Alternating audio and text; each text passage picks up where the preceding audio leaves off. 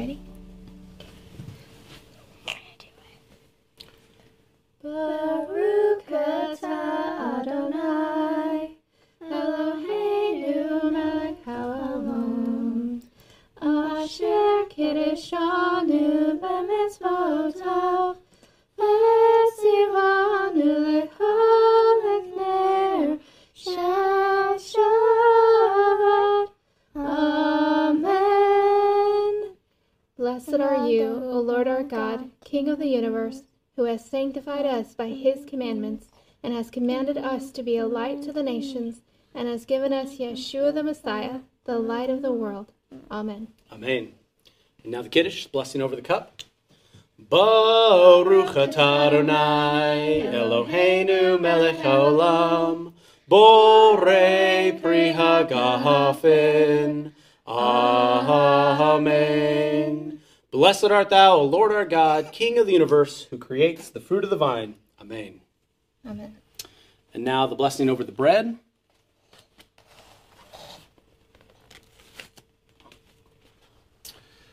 Hamotzi lechem min haaretz. We give thanks to God for bread.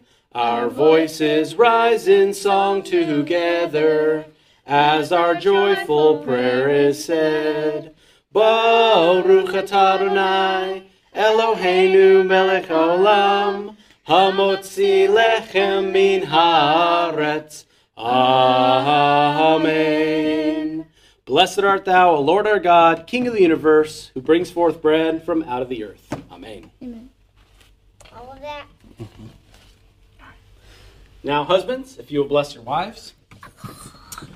Dear Heavenly Father, I thank you, Lord, for the wonderful wife that you've given me. And Father, we thank you and we pour out a blessing upon all the wives on this Sabbath day.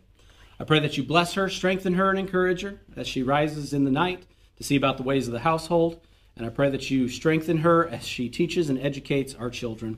Father, I pray that you pour out your very best blessing upon her and that you would encourage her in everything that she does. Let her know how worthy of praise and honor that she is. And Father, I confess with all of my heart that I love her, and I thank you, Lord, for her. We also bless all of the widows and orphans, those without a father or a husband at this time as well. We thank you in Yeshua's name. Amen. Amen. All right, now let's bless our sons. May the Lord bless you and keep you. May the Lord make his face to shine upon you and be gracious to you. May the Lord lift up his countenance upon you and give you peace. And may you be as Ephraim and Manasseh. Amen. Amen. Amen. Let's bless our daughters. May the Lord bless you and keep you. May the Lord make his face to shine upon you and be gracious to you. May the Lord lift up his countenance upon you and give you peace. And may you be as Ruth and as Esther. Amen. Amen. Amen. Shabbat shalom. Shabbat shalom. Shalom. Please join us for the Baruch, the call to worship. Baruch et Adonai hamvorach. Baruch Adonai hamvorach leolam vaed. Bless the Lord, who is to be praised. Blessed be the Lord, who is praised for all eternity. Amen. And now the Michamocha. Michamocha ba'elim Adonai. Michamocha nedar ba'kodesh. Nora tehilot osef elei osef elei. Who is like you, O Lord, among the gods? Who is like you, Lord, there is none else. You are awesome in praise, doing wonders, O Lord. Who is like you, O Lord? Amen. And now the blessing of Messiah. Baruch atah Adonai Eloheinu melech haolam, asher natan lanu et derech ha-Yeshua b'Mashiach Yeshua. Altogether, blessed are you, O Lord our God, King of the universe, who has given us the way of salvation in Messiah Yeshua. Amen. And now the Vishamru. Vishamru v'nei Yisrael et Hashabbat. La'asot et Hashabbat ladoratam berit olam. B'nei Ovayan b'nei Yisrael oti leolam. K'sheshet yamin asa Aronai et Hashemayim va'et haraletz uvayom hashvi'i shvat va'yenefash. Altogether, the children of Israel shall keep the Sabbath and observe the Sabbath throughout their generations as an everlasting covenant. It is a sign between me and the children of Israel forever. For in 6 days the Lord made heaven and earth, and on the seventh day he ceased from work and was refreshed. Amen. And now the Shema. If you would all turn and face east toward Jerusalem for the watchword of our faith, the Shema. Shema Yisrael, Adonai Eloheinu, Adonai Echad, Baruch Shem Kevod Malchuto, Leolam Vaed. Yeshua HaMashiach Hu Adonai. Hear, O Israel, the Lord is our God, the Lord is one. Blessed be His name, whose glorious kingdom is forever and ever. Yeshua the Messiah, He is Lord. Amen. And now the Ve'ahavta. Ve'ahavta et Adonai Elohecha, b'chol levavecha, uv'chol nafshecha, uv'chol meyodecha. V'hayu hadevarim ha'alei asher anochi mitzavcha hayom al levavecha. V'shinantam levanecha, v'dibarta bam, v'shivtecha b'beitzecha, uv'lechtecha b'derech, uv'shuchbecha, uv'kumicha. Ukshartam leot al yedecha, v'hayu letotafot beinanecha. Uktaftam al mezuzot betecha uvishorecha. Altogether, and you shall love the Lord your God with all your heart, with all your soul, and with all your might. And these words which I command you this day shall be upon your heart, and you shall teach them diligently to your children, and shall speak of them when you sit in your house, and when you walk by the way, when you lie down, and when you rise up. You shall bind them for a sign upon your hand, and they shall be for frontlets between your eyes. You shall write them upon the doorposts of your house and upon your gates. Amen. You were the Word at the beginning, the one with God, the Lord Most High. Your hidden glory in creation, now revealed in you, our Christ. What a beautiful name it is. What a beautiful name it is, the name of Yeshua, our King. What a beautiful name it is, nothing compares to this. What a beautiful name it is, the name of Yeshua.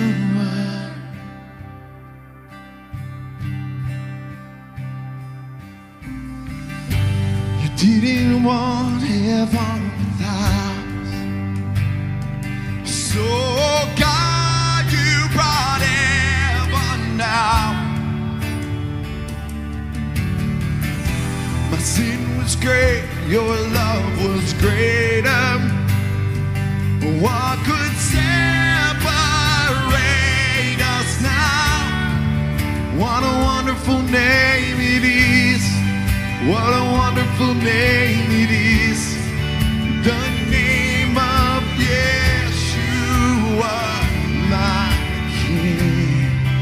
What a wonderful name it is, nothing compares to this. What a wonderful name it is, the name of Yeshua. What a wonderful name it is, the name of Yeshua.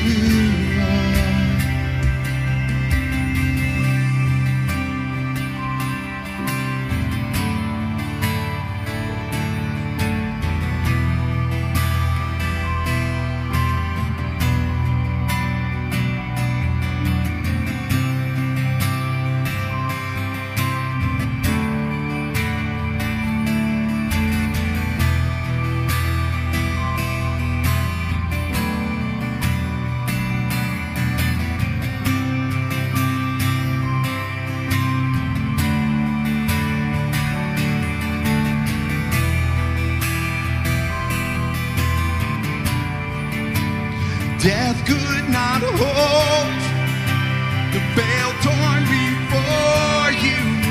You silenced the boast of sin and grave. The heavens are roar, the praise of your glory. For you are raised to life again. You have no rival. You have no rival. You have no equal. Now and forever, God, you reign. For yours is the kingdom. Yours is the glory. Yours is the name above all names. What a powerful name it is. What a powerful name. The name of Yeshua, my King. What a powerful name it is. Nothing can stand against. What a powerful name it is. The name of Yeshua. You have no rival. You have no equal. Now and forever, God, you reign. Yours is the king. Yours is the glory. Yours is the name above all names. What a powerful name it is. What a powerful name. The name of Yeshua, our King. What a powerful name it is. Nothing can stand against. What a powerful name it is. The name of Yeshua. What a powerful name it is. The name of Yeshua. What a powerful name it is. The name of Yeshua.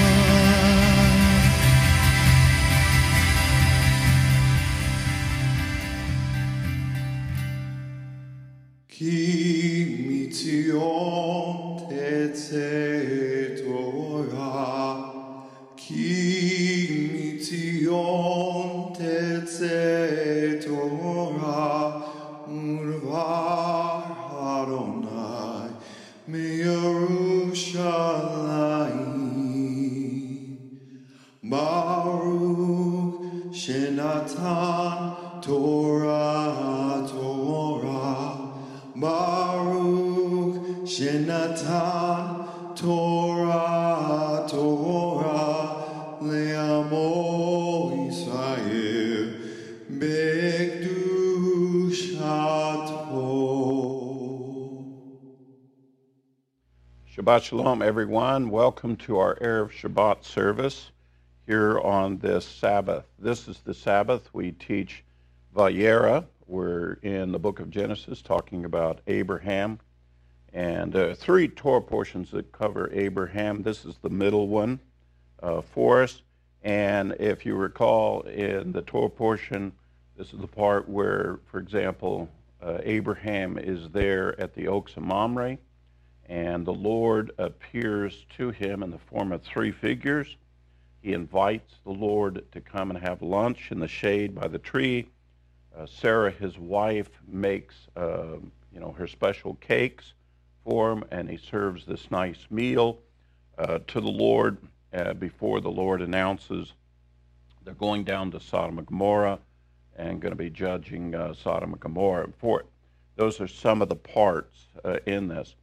Our Haftorah portion keys off of this, the hospitality that Abraham showed to the Lord when he came to have lunch. One of the principles that we talk about when it comes to the descendants of Abraham, to show yourself to be the sons of Abraham, is your ability to show hospitality. And one of the things that we learn from the Torah in this lesson is the following Drash principle. Hospitality leads to intercession.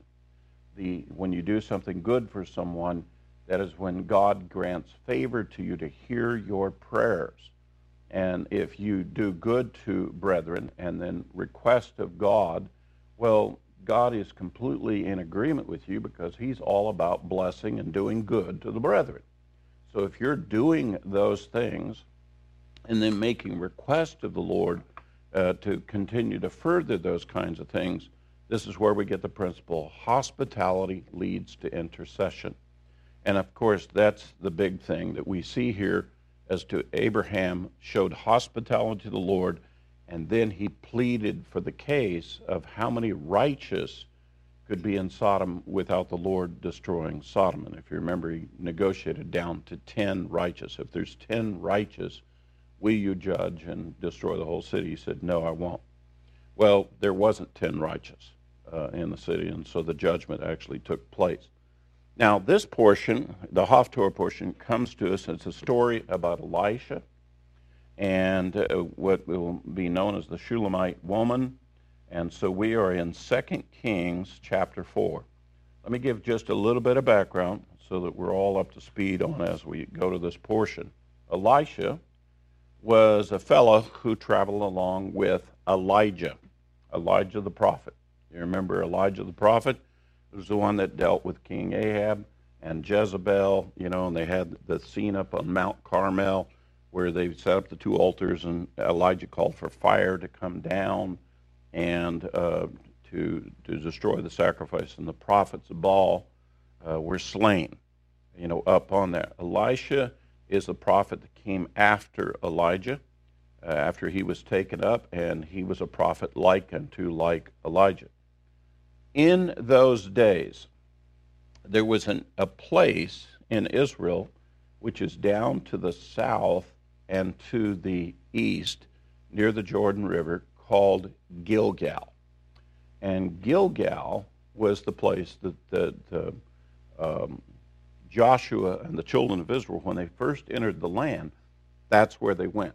They went to Gilgal, and Gilgal has a big history in Israel for a lot of things. Well, at Gilgal in those same days, there was an element there called the School of Prophets. And what those were was that became a community of other godly people who agreed with the prophets and who used to dwell there to stay away from the other things of the world, such as Jezebel and other things in that day.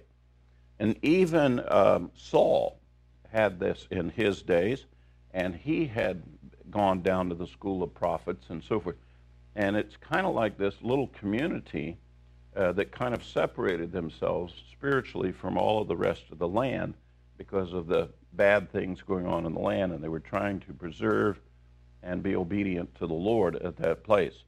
I mention that because part of our story today is that Elisha, after doing certain things with the Shulamite woman, will go down to the school of prophets. He'll go down to Gilgal, where he will be at.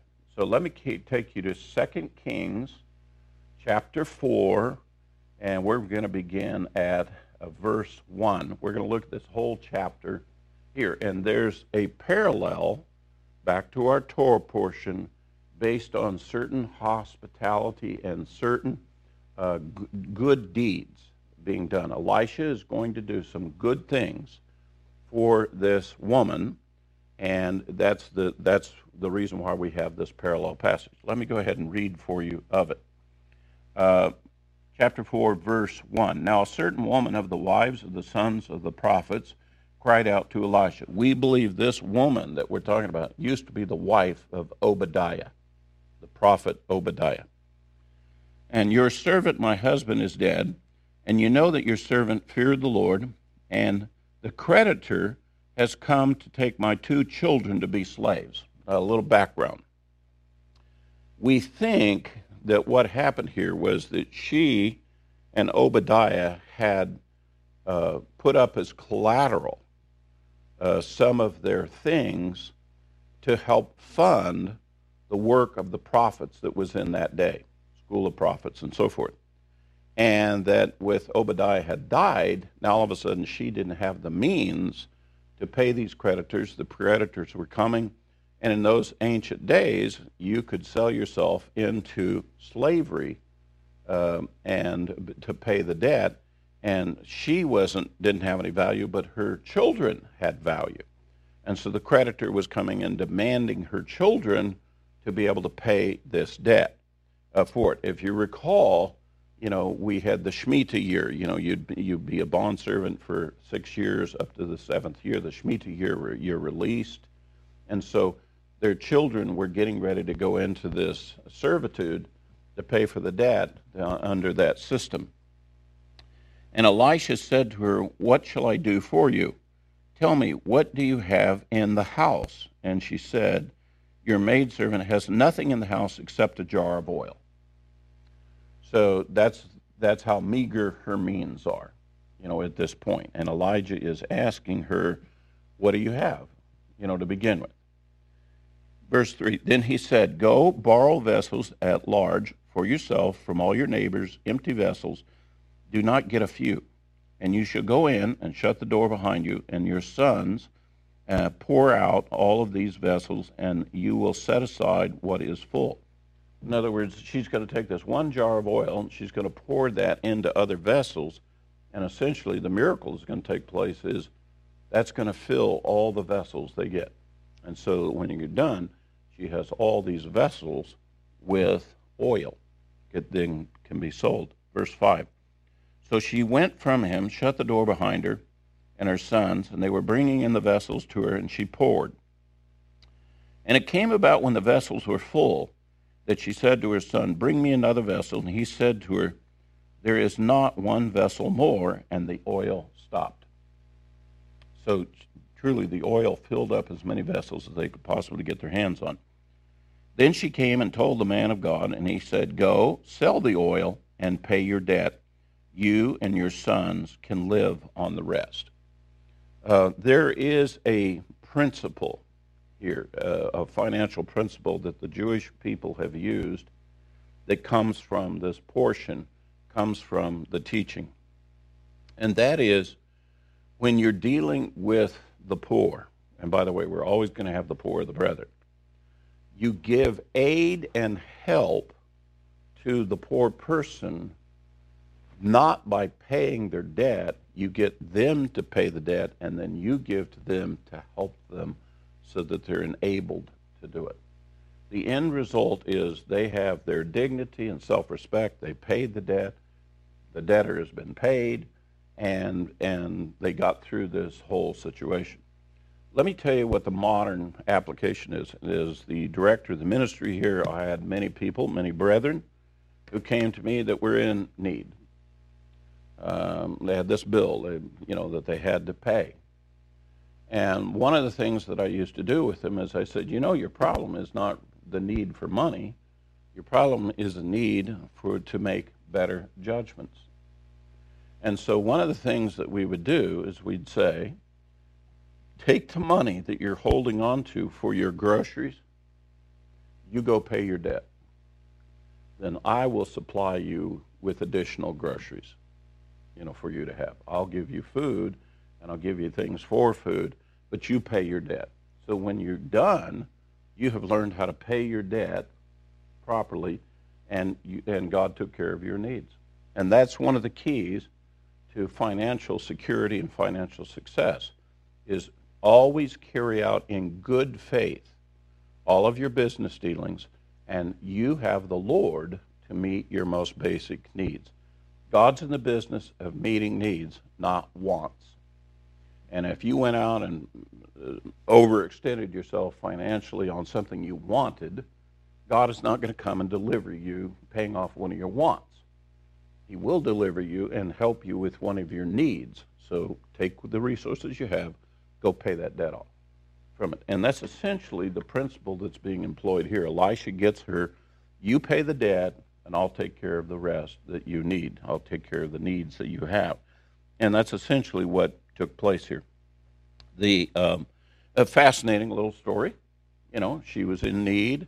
Elisha used a very wise way to do it. And though in the midst of it, we have this, what appears to be this supernatural event. God supplied the oil, out of this one jar. I've been asked a multitude number of times the future of the Great Tribulation, and where we have vehicles, and what are we going to use for gasoline? What are we going to use for fuel? And I said, well, God's in the business of creating oil, and I'm certain that gasoline is not beyond his skill set. That if he wants to create gasoline and fill every gas tank, he can do it.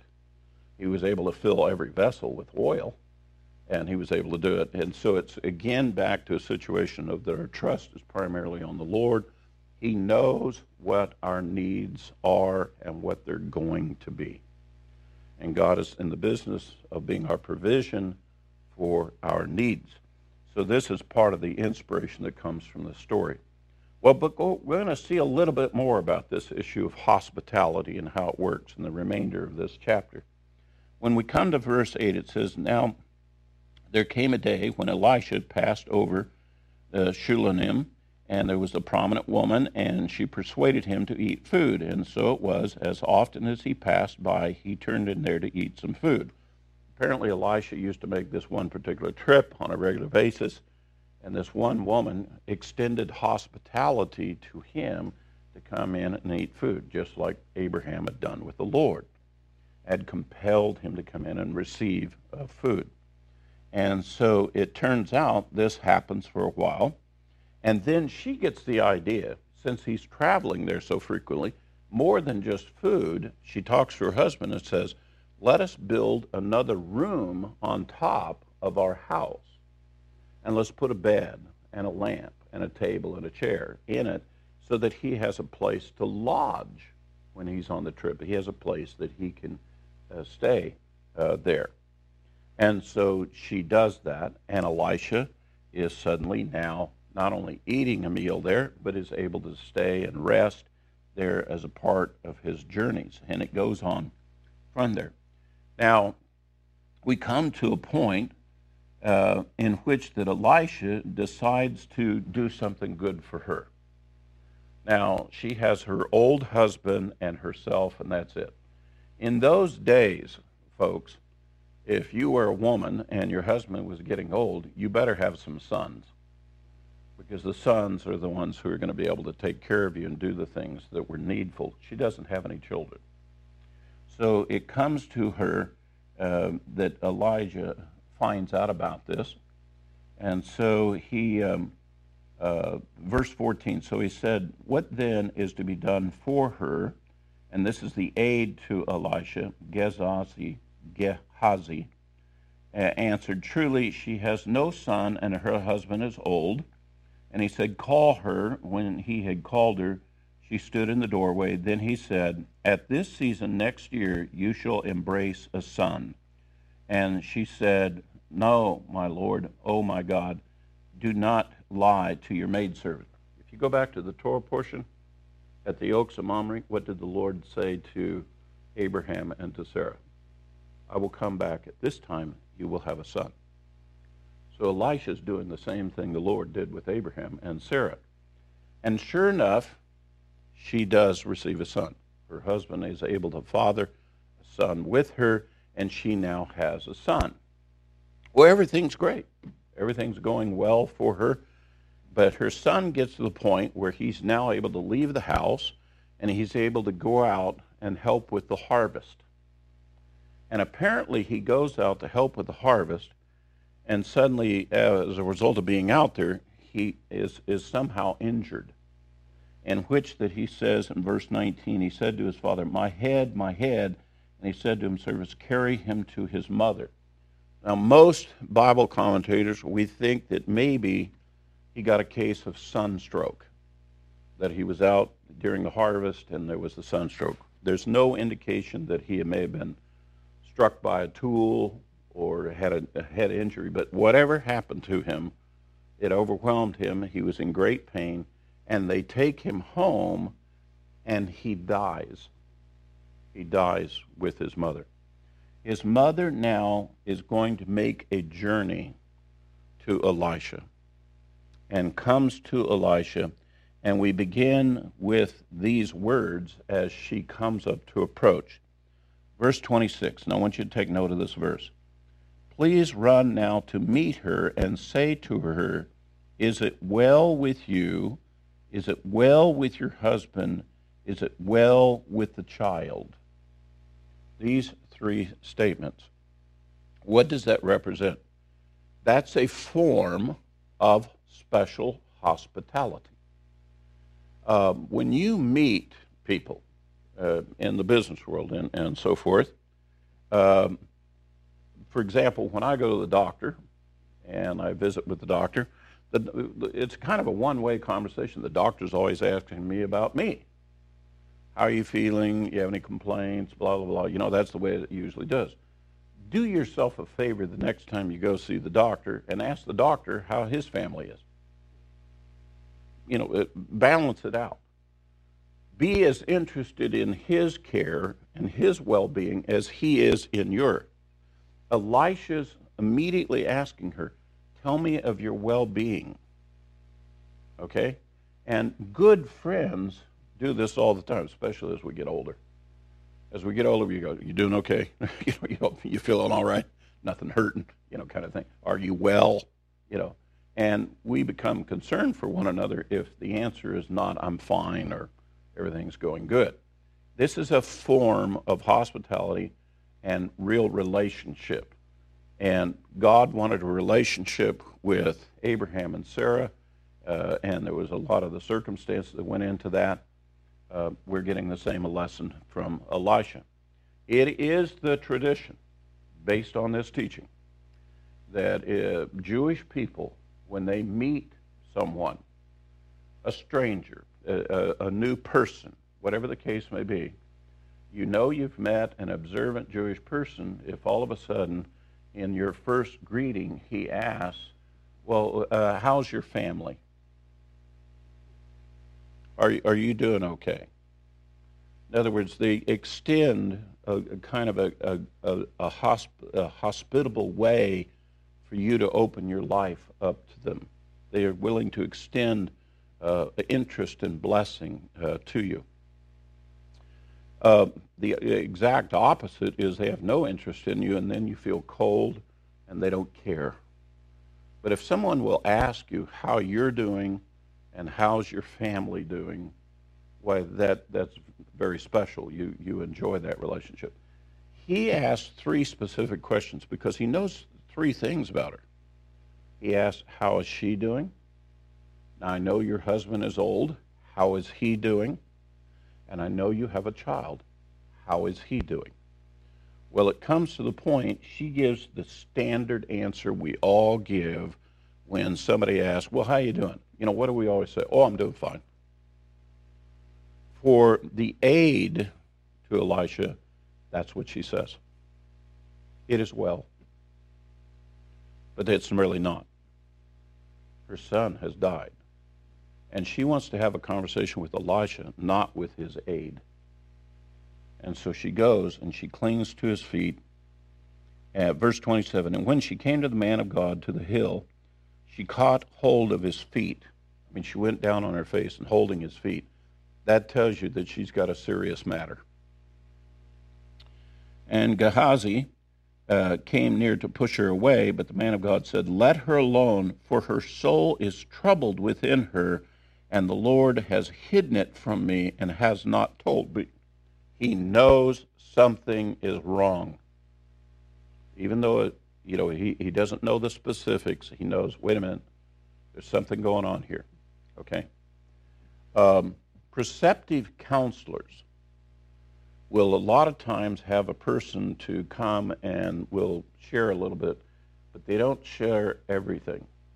They don't share maybe the most important parts. And as a good counselor, as someone who's going to minister, you have to be perceptive enough to get past that. Oh, and it's like husbands who have to understand a good relationship with their wife. You go in, you see your wife seems to be troubled. You ask her, well, how you doing? She goes, oh, I'm fine. Well, you all know she's not. you get beyond that.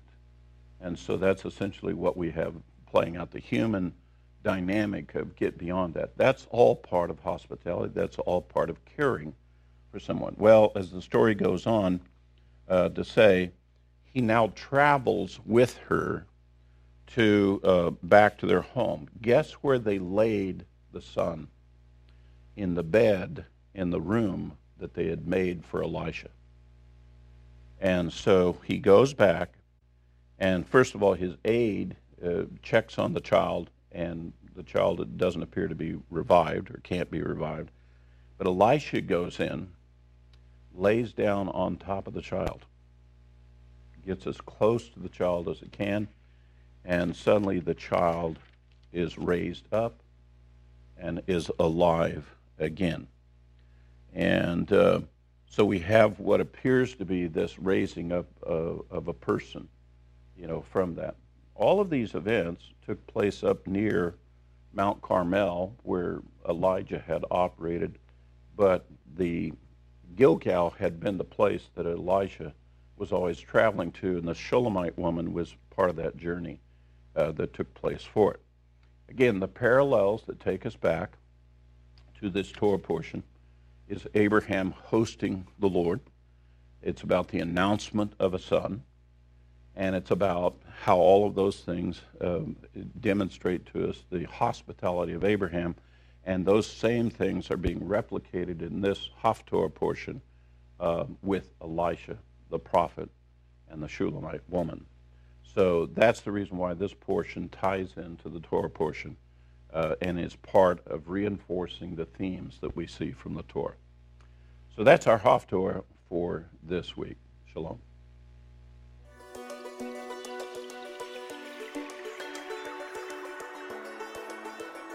Shabbat Shalom.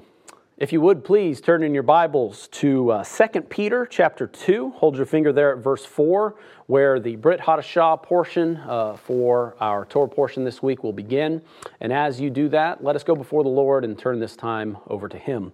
Heavenly Father, we thank you for this time and this week, Father, and we thank you for your teaching and your instruction. Father, bless us as we go through the New Testament for this week, and may we be encouraged and strengthened as we look at your Torah, the living Word of God, and how it impacts us in our personal lives. So, Father, we thank you for being with us here at this time. We thank you in Yeshua's name. Amen.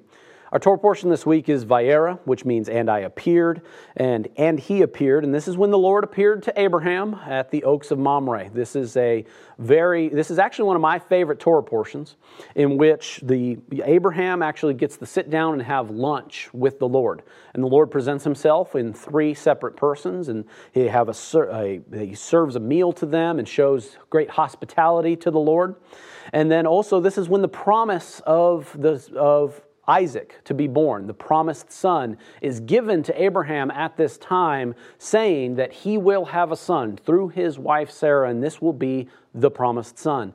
This is once again one of the other parallels to our Messiah Yeshua, as Isaac being the promised son to Abraham is fulfilling the same as a prophecy of the Messiah to come, who is the promised Son of God, who will come and be the Savior to the world. There's amazing parallels in all of those things. And then we also have the time in which Abraham negotiates with the Lord for Sodom and Gomorrah, where his nephew Lot is residing, but we know that this was obviously a terrible place, and that God then tells Abraham what he is about to do, that he's going to bring judgment upon Sodom and Gomorrah. And we have Abraham able to negotiate with the Lord, for if the Lord were to find any righteous there in the city, that God would spare his judgment. We also have the promise, Isaac actually being born, him being weaned, and the great celebration of that, as well as the dismissal of Hagar and Ishmael, who were the other wife, the handmaiden of Sarah, that Abraham fathered another child through. And we also have in our Torah portion the Akedah, or the binding of Isaac, when Abraham's faith was tested. Now, with all of these stories and things that are going on in our Torah portion, there are so many avenues that we can talk about, things that we can study specifically about the Torah portion, how they impact our lives, how they parallel the Messiah. And what I hope to do, obviously, with the Brit Hadashah portion for this week, is to bring out some of those highlights of our Torah portion, but teach them, of course, through the words of the New Testament. So in 2 Peter, at chapter 2, beginning at verse 4, we have a warning to us that is given to us by Peter, who was a bondservant of the Messiah, and is writing one of these letters, and he's trying to share what he knows. And what he is teaching us here, and the headline here in my New King James says that this is a warning to false teachers, to people who say that they are believers but actually aren't, who aren't righteous, who do not act with righteousness, and that it is a warning that judgment comes to even the household of faith. And he uses the parallel and the pattern of the judgment that was put upon Sodom and Gomorrah in this teaching. Let me now read here at 2 Peter chapter 2 at verse 4, where it says this: "For if God did not spare the angels who sinned, but cast them down to hell and delivered them into chains of darkness to be reserved for judgment, and did not spare the ancient world, but saved Noah, one of 8 people, a preacher of righteousness, bringing in a flood on the world of the ungodly, and turning the cities of Sodom and Gomorrah into ashes, condemned them to destruction, making them an example to those who afterward would live ungodly, and delivered righteous Lot, who was oppressed by the filthy conduct of the wicked. For that righteous man dwelling among them tormented his righteous soul from day to day by seeing and hearing their lawless deeds. Then the Lord knows how to deliver the godly out of temptations, and to reserve the unjust under punishment for the day of judgment, and especially those who walk according to the flesh in the lust of uncleanness, and despise authority. They are presumptuous, self-willed. They are not afraid to speak evil of dignitaries, whereas angels, who are greater in power and might, do not bring a reviling accusation against them before the Lord." This is a warning, of course, that God is a just God that brings judgment to those who walk in iniquity, walk in lawlessness. He once again went back to the story of Noah, where that we had the judgment that was upon the entire world, that Noah, along one of 8 people, were saved from that judgment because of the wickedness and the depravity and all of the sin that was going on at that time. He also mentioned at the very beginning of the passage something that sometimes gets touched on, sometimes not, all the way back to the fall of the angels, that there are angels in creation that have fallen, but then have been reserved for judgment, put into chains of darkness. This goes into the deeper spiritual nature of what God created in the creation, that He created man and woman, but He created us to be less than the angels. But then there even has been a rebellion in the heavens of the angels that have been cast down, and that's where we believe, where we have gotten demons and where Satan has his dominion and reign, but God has still put judgment upon them. Even angels that God created. When we think of angels, we're like, man, angels, if they're greater than men, they're these heavenly beings that surely that they carry some sort of clout with the Lord. But no, even in their sin and their depravity, does God judge them. So then even for us, why would we ever think that we walk in some righteous way that we would somehow be able to avoid judgment? Absolutely not. We must understand, and it's through these examples, the example of Noah and Sodom and Gomorrah, that God is a just God, that He will bring about judgment, and sometimes that judgment we can get caught up in it, but there is hope. There is hope that God does deliver those who are righteous. That Lot, being the one righteous man that they could find in Sodom and Gomorrah, when the angels appeared before in the cities and went to Lot, and Lot had to pull the angel in from the streets to make sure that no harm came to him because of the wickedness of Sodom and Gomorrah. It specifically said there in 2 Peter, where it said this, that the ones who do perform these terrible acts, this wickedness, that they're self-willed, they act presumptuously, they speak evil of dignitaries. Even if there is an angelic majesty that is in their presence, the one that is a powerful one that has authority, spiritual authority or positional authority, that even the worst of the wicked even speak ill of one who is greater than them, even in the presence of them. This is the same way that the people that would stand up, that would speak out against any sort of positional authority, these are the people that when you're talking to somebody who is over you or in a higher authority than you, but you speak to them in an unworthy manner, you talk to them in an unseemly way, this is the same. This might start in a home where this is dishonoring of a father and a mother.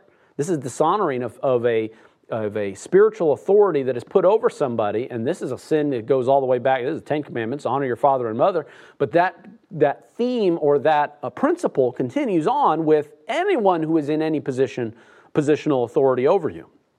The people who act wickedly, who act with no righteousness, this is one of the signs that you will see. When you see somebody, whether this might be a college class, and you might have a student that starts speaking to the professor as if they're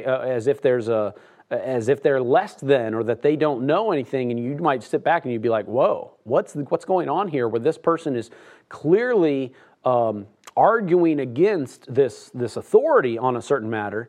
What it is this is a sign of somebody who truly has darkness in their heart, that has wickedness in them, that would speak evil of any sort of authority over them. This is just some of the signs that we see around us, knowing that when we see these things, the Lord has made it very clear on multiple occasions. God will judge those who walk in wickedness and iniquity. He does not let the guilty go unpunished. And when we find ourselves amongst that particular behavior, we ourselves have to be concerned. Now, we can trust the Lord that the Lord might deliver us in our righteousness, but we should never speak as if we have any righteousness for ourselves when we find ourselves in that situation. I guarantee you, Lot was in a great deal of fear for his life when he was allowed to escape. But now, when those judgments come, we have a lesson that we can learn, of course, from Lot's wife. We know the story of Lot's wife where, of course, as they're escaping, him and his two daughters, and Lot's wife obviously is running away, but however, she does a terrible thing when it comes to the deliverance of God, and that is she looked back. She looked back to what she had there in Sodom and Gomorrah. As terrible as that place was, there was judgment coming, but there was something that caused her to yearn for what was there, that she was missing the wickedness, if I could say that. And we have a reference to Lot's wife. The Messiah himself used Lot's wife as a teaching example when he was explaining, and he's talking about what will the end of days be like. And if you go to Luke chapter 17, there toward the end of the chapter, he's talking about what it will be like at the end of the age. It'll be like it was like the days of Noah, and there will be these judgments that will be coming. And there's a warning that is given to us as that talking about Lot, talking about his wife. And so let me read here now, Luke chapter 17. And let's go ahead and let's start at verse 22, and we'll go ahead and read the majority of this passage here. He said to his disciples, this is the Messiah speaking, "The days will come when you will desire to see one of the days of the Son of Man, and you will not see it. And they will say to you, 'Look here,' or 'Look there,' but do not go after them and follow them. For as the lightning that flashes out of one part under heavens shines to the other part of heavens, so also shall the Son of Man will be in his day. But first he must suffer many things, and be rejected by this generation. And as it was in the days of Noah, so will it be in the days of the Son of Man. They ate, they drank, they married wives, they were giving in marriage until the day that Noah entered the ark. And the flood came and destroyed them all. Likewise, as it was in the days of Lot, they ate, they drank, they bought, they sold, they planted, they built. But on that day, Lot went out of Sodom. It rained fire and brimstone from heaven and destroyed them all. Even so will it be in the day when the Son of Man is revealed. In that day, he who is on the housetop and his goods are in the house, let him not come down and take them away. And likewise, the one who is in the field, let him not turn back. Remember Lot's wife. Whoever seeks to save his life will lose it, and whoever loses his life will preserve it. I tell you, in that night, there will be 2 men in one bed, and one will be taken, and the other one will be left. 2 women will be grinding together, and one will be taken, and the other left.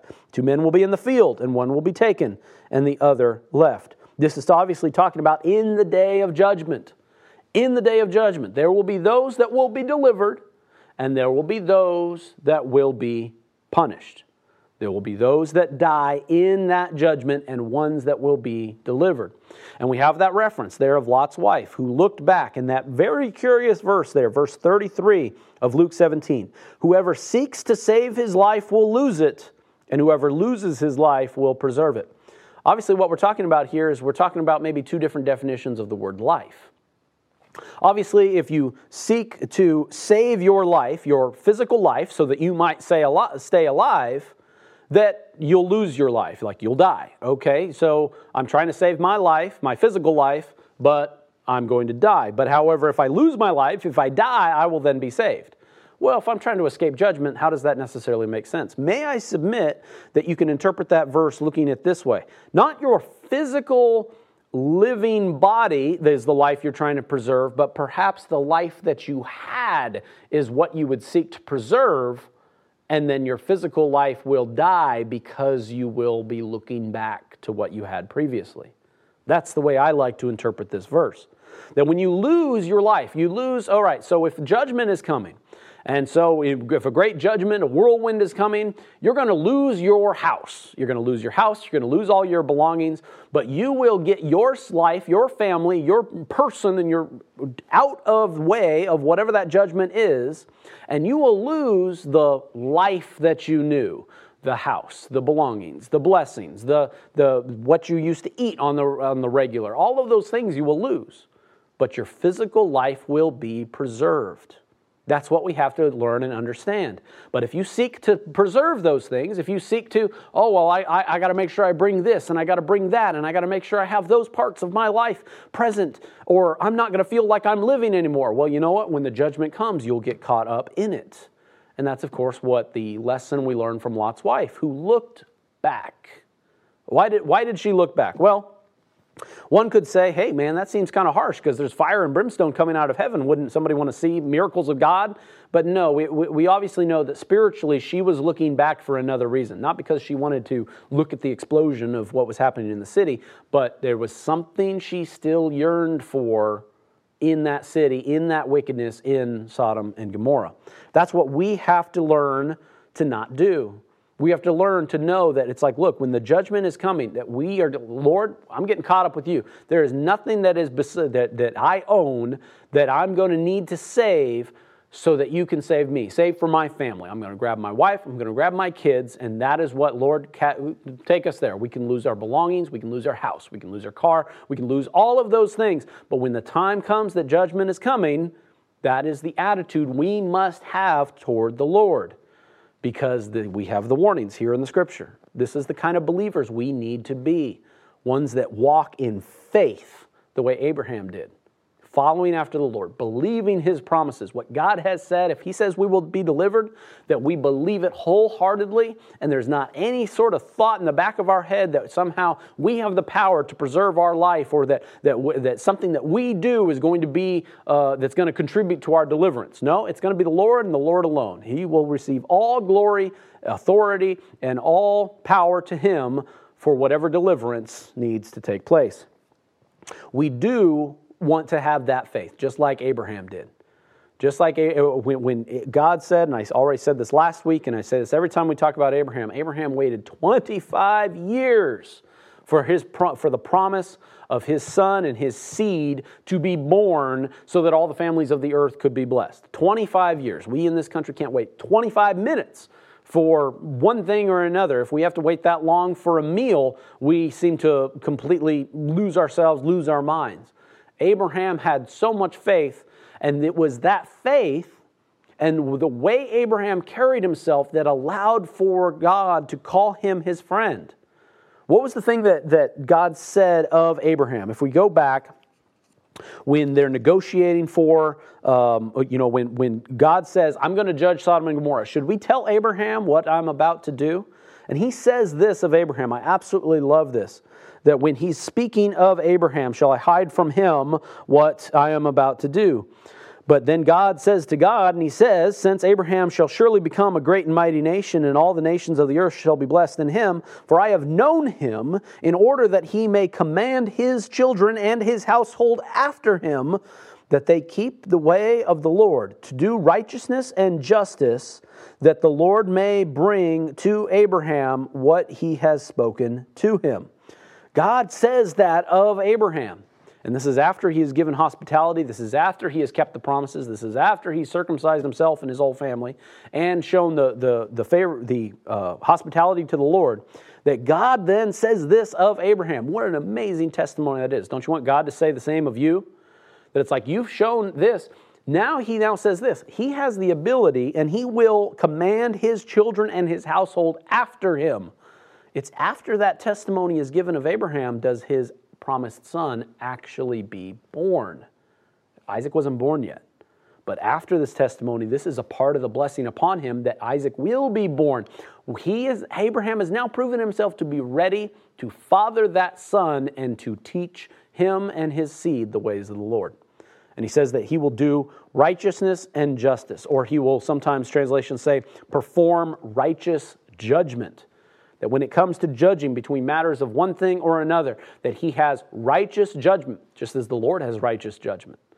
The Lord will always judge righteously. He will make the right decision, the right judgment. Whether it's mercy, whether it's justice, whether it's the right amount of mercy, the right amount of justice, only God can even those scales and can do that. But what he says of his testimony of Abraham is this, is that Abraham too makes those righteous judgments. So the promise of the son comes. So that we now know, so that Isaac, when he comes, he is that because of Abraham's faith, Isaac has been born. Believe you me, this might be kind of strange to think of it this way. If Abraham had ever wavered in his faith prior to Isaac being born, do you think it's possible God might have found another? That Abraham has proven himself through 25 years of not being worthy of the promised son, and then Abraham actually never would have the promised son? It's possible when he messes up, if he messed up in his life. But Abraham's faith stood strong. He believed in the promises of God. That is the biblical definition of faith. So now when we're talking about Isaac, Isaac was born, and there was a great rejoicing when Isaac was born of Sarah. He was the fulfillment of the promised son. Paul references Isaac, and he uses him in a form of teaching here. If we go to Romans chapter 9, Paul is speaking of Isaac and talking about that he is the fulfillment of this promised generation, a promise of a future, if you will. That we now, because Isaac's been born, then now is showing that God fulfills his promises and that we should get caught up and be a part of that family. The family of Isaac. It's of course through that seed, through Isaac, that then Jacob is born, hence the entire nation of Israel, hence all of the kings, all of the prophets, and the physical lineage of the Messiah himself are all through this line, through this seed. We want to be a part of that family. You know, whenever we have family, sometimes we have certain sides of the family that maybe we like a little bit more than the other. Maybe one's not as weird. One doesn't. You don't have the black sheep of the family on that side. You know, it's like your mom's side of the family. I got certain aunts and uncles over there. Your dad's side of the family got certain aunts and uncles over there. But the ones on that side are a little bit different than the ones on this side. You know what I'm saying? Well, this is when it comes to the family of Abraham. Abraham and his seed went throughout the entire earth. We have the descendants of Ishmael that came, of course, through Hagar. That we have a whole other nations of people that all came through that line.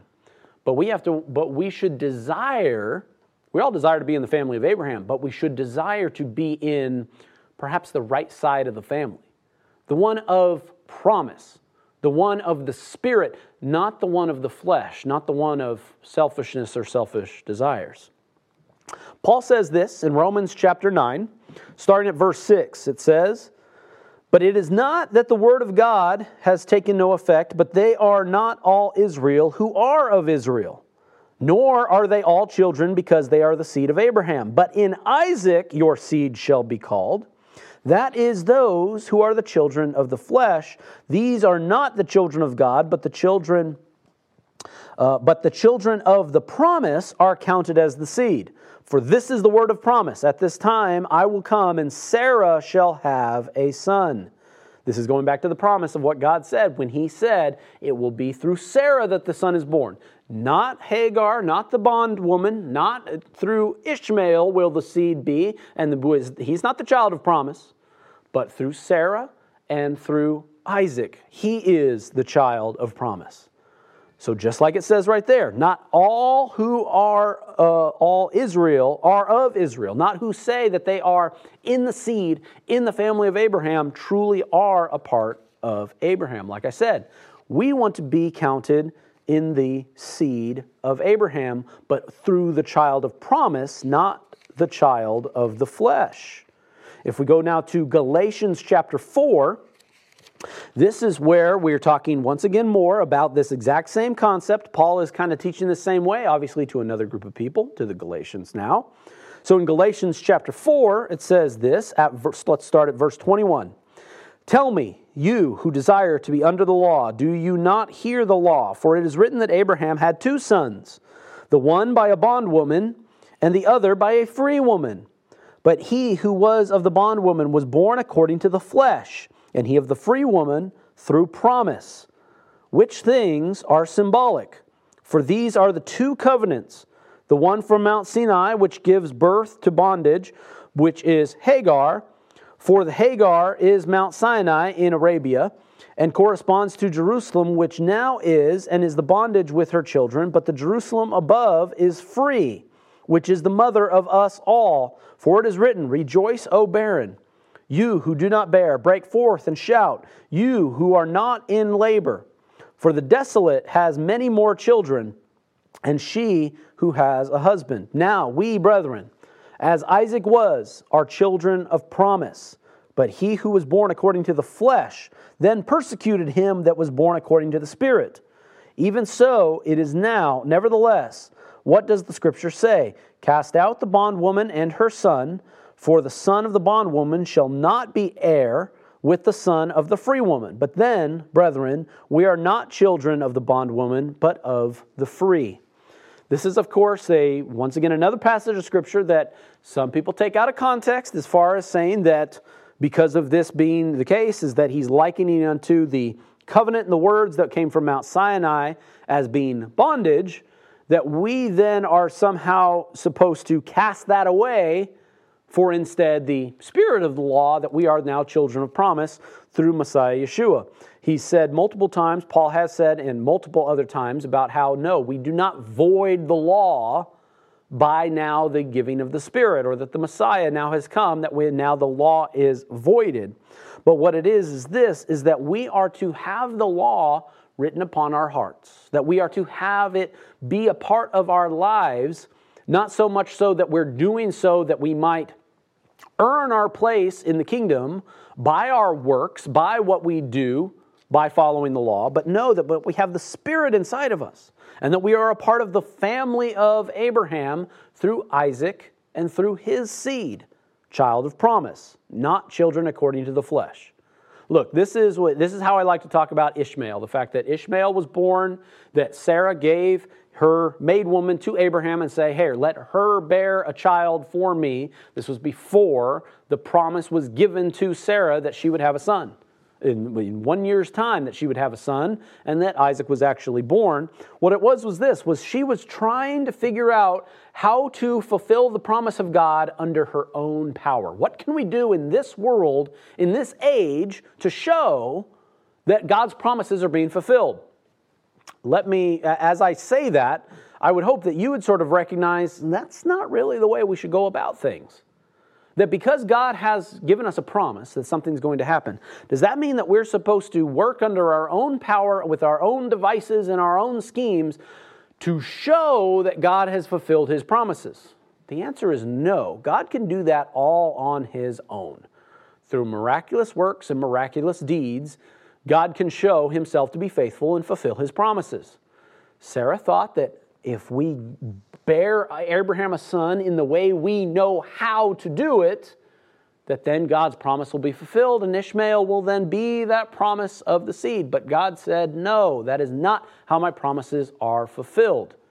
But that's what it is to be a child of the flesh, because we try to do things with our flesh to show that God is faithful. God is faithful all by himself. What we have to do is we have to submit to what God has said and not try to do things for ourselves. This is the mistake that people make with the Torah and with the covenant from Mount Sinai. And this is what I think Paul is saying here in the book of Galatians. We think that because we have the Torah, because we can read those commandments, that we can do those things, do with all of our power and with all of our might, and I can show myself to be the child of God because I keep the commandments, and I keep them so good. I do all of these commandments here. I've never committed that commandment here. I got my buddy over here that he breaks that commandment all the time, but I'm good on this commandment here. And we, in our own power, try to show that we are faithful to the Lord. That is not how we are to follow the Torah. We are not to follow it in a way that we're trying to show with our own power and with our own works that we are the children of God, that God has chosen us, that we have salvation. No, au contraire. We are chosen by God because God chooses us. He chose us first. We must carry ourselves in a way and walk in a way to where we are a blessing to those around us. And in doing so, what we do is we have to keep the Torah, not to show ourselves approved, but to walk in the blessing and what God has promised to give to us. Good things, blessings. Don't kill anybody because then you won't end up in prison. Don't steal from your neighbor. That way your neighbor will love you. All of these things is what we do so that we are blessed in the course of our life. This is the mistake people make with the Torah, and this is what Paul was speaking against. Don't use the works of Torah to somehow show yourself to be approved under your own power so that you will prove to yourself you're a child of the flesh and that your flesh can deliver you. No, be a child of promise. Be a child of the freedom of the child of Sarah and of Isaac and of Jacob and of Israel, and walk in that way that you have been adopted into that family through the testimony of Yeshua the Messiah. That is who we should be. That we should not use the Torah to show ourselves approved. The Torah gives us blessing, and the Torah is not nullified by following the Spirit and following the teachings of Yeshua. But some use the Torah for that purpose, and that is what Paul is speaking against. We are not justified by our works, but we're justified by faith. Go with me now to James chapter 2. Where, as here in the New Testament, we're going through the pattern of the Torah portion and what we learn from what Abraham did and what his faith was. If we go to James chapter 2, starting at verse 14, it says this: "What does it profit, my brethren, if someone says he has faith but does not have works? Can faith save him?"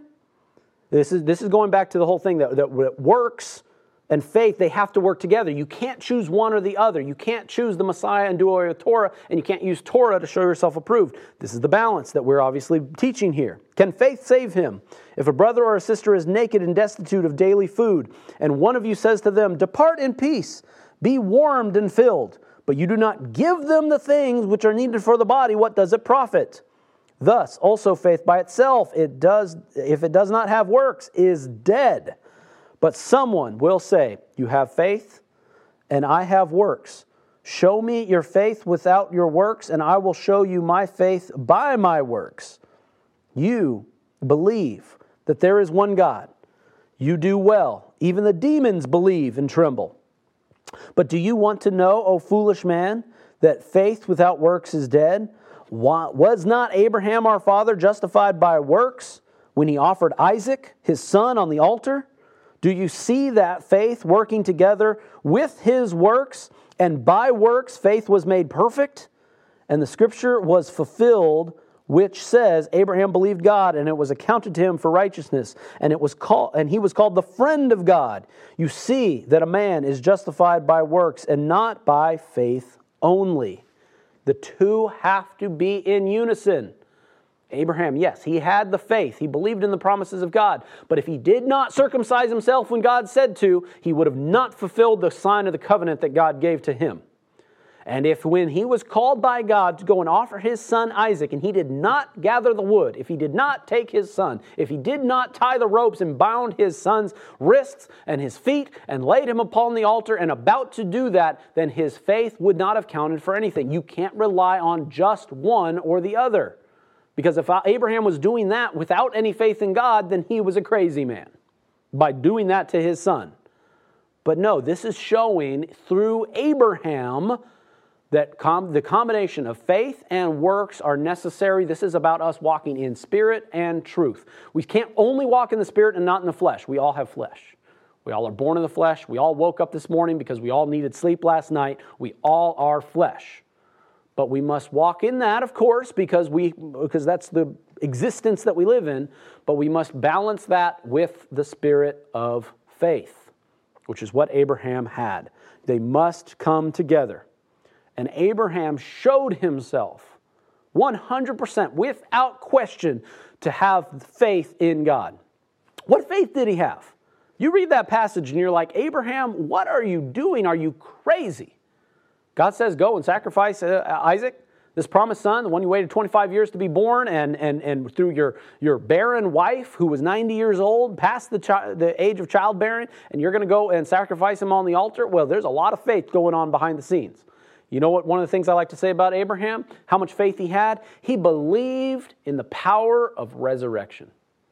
Resurrection, the thing that in our Christian faith, that we believe in the Messiah, the thing that proves our faith, that the Messiah has conquered death, that yes, he died a mortal death, but he rose again. That takes a lot of faith, especially walking in this day and age. You don't really see that very often now, do you? Abraham obviously believed in it. Because look, God, you said that through him, through his seed, all the families of the earth will be blessed. He doesn't have any sons at this time. He was about 30-some years old as possibly 37. Could not have been any younger than 27 based on some chronology studies there. Isaac was a young lad at this time and about his 30s. And he hadn't had any sons yet. He wasn't even married yet. And so his seed can't be the one that all the families of the earth will be blessed if he's dead. But God, I'm going to follow what you said anyways. Abraham believed that even if he slayed him, that he would be resurrected. There'd be a new body and his son Isaac would still be there. He believed in the resurrection. That's why the faith of Abraham is necessary for believing in the Messiah. Is because believing that the resurrection happened and it's possible is what gives us hope for a future, and that we have a faith in the Messiah that the world doesn't have. The world doesn't believe that once you die that you can come back.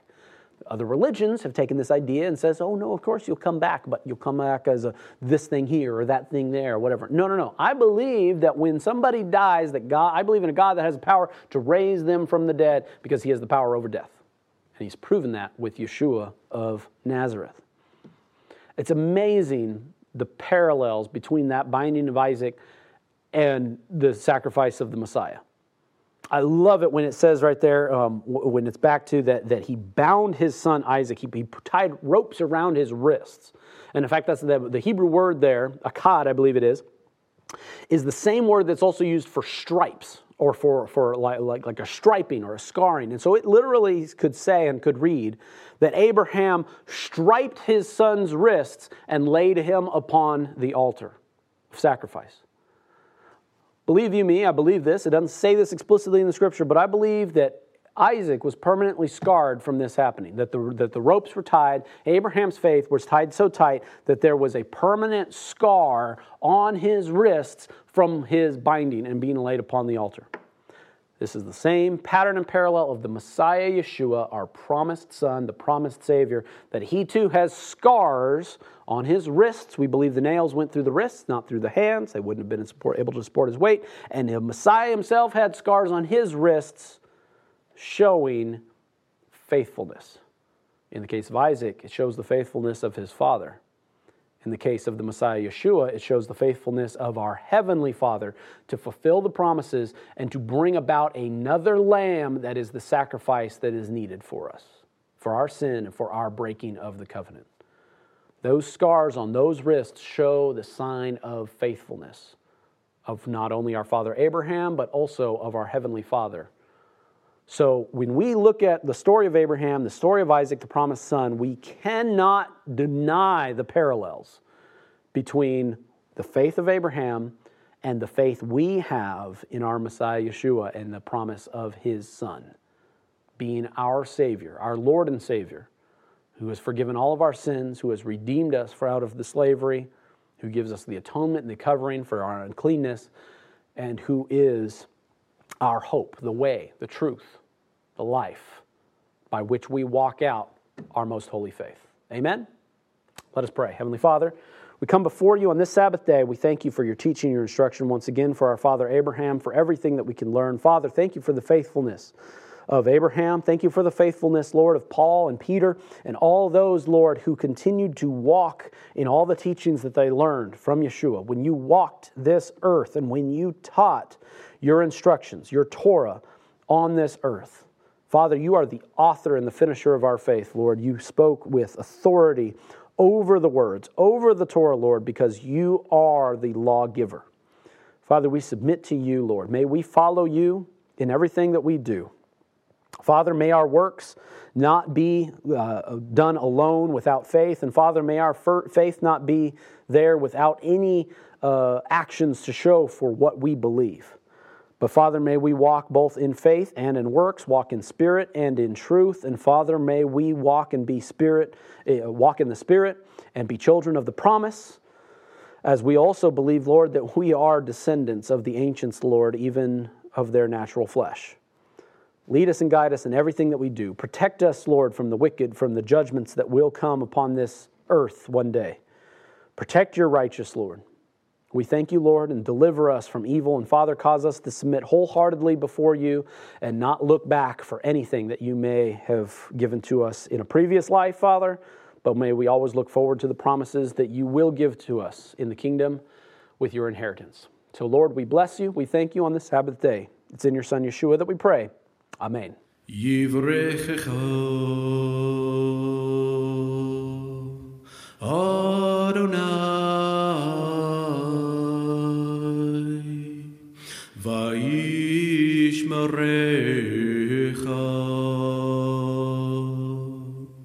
Yair Adonai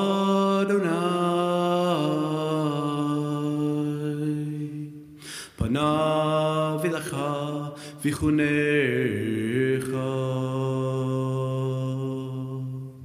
Yisa Adonai Panav Elecha Vayasim Lecha Shalom. B'Shem Yeshua HaMashiach, Sarcha Shalom, Shalom. May the Lord bless you and keep you. The Lord make his face to shine upon you and be gracious to you. May the Lord lift up his countenance upon you and give you peace. In the name of Yeshua the Messiah, the Prince of Peace. Shalom.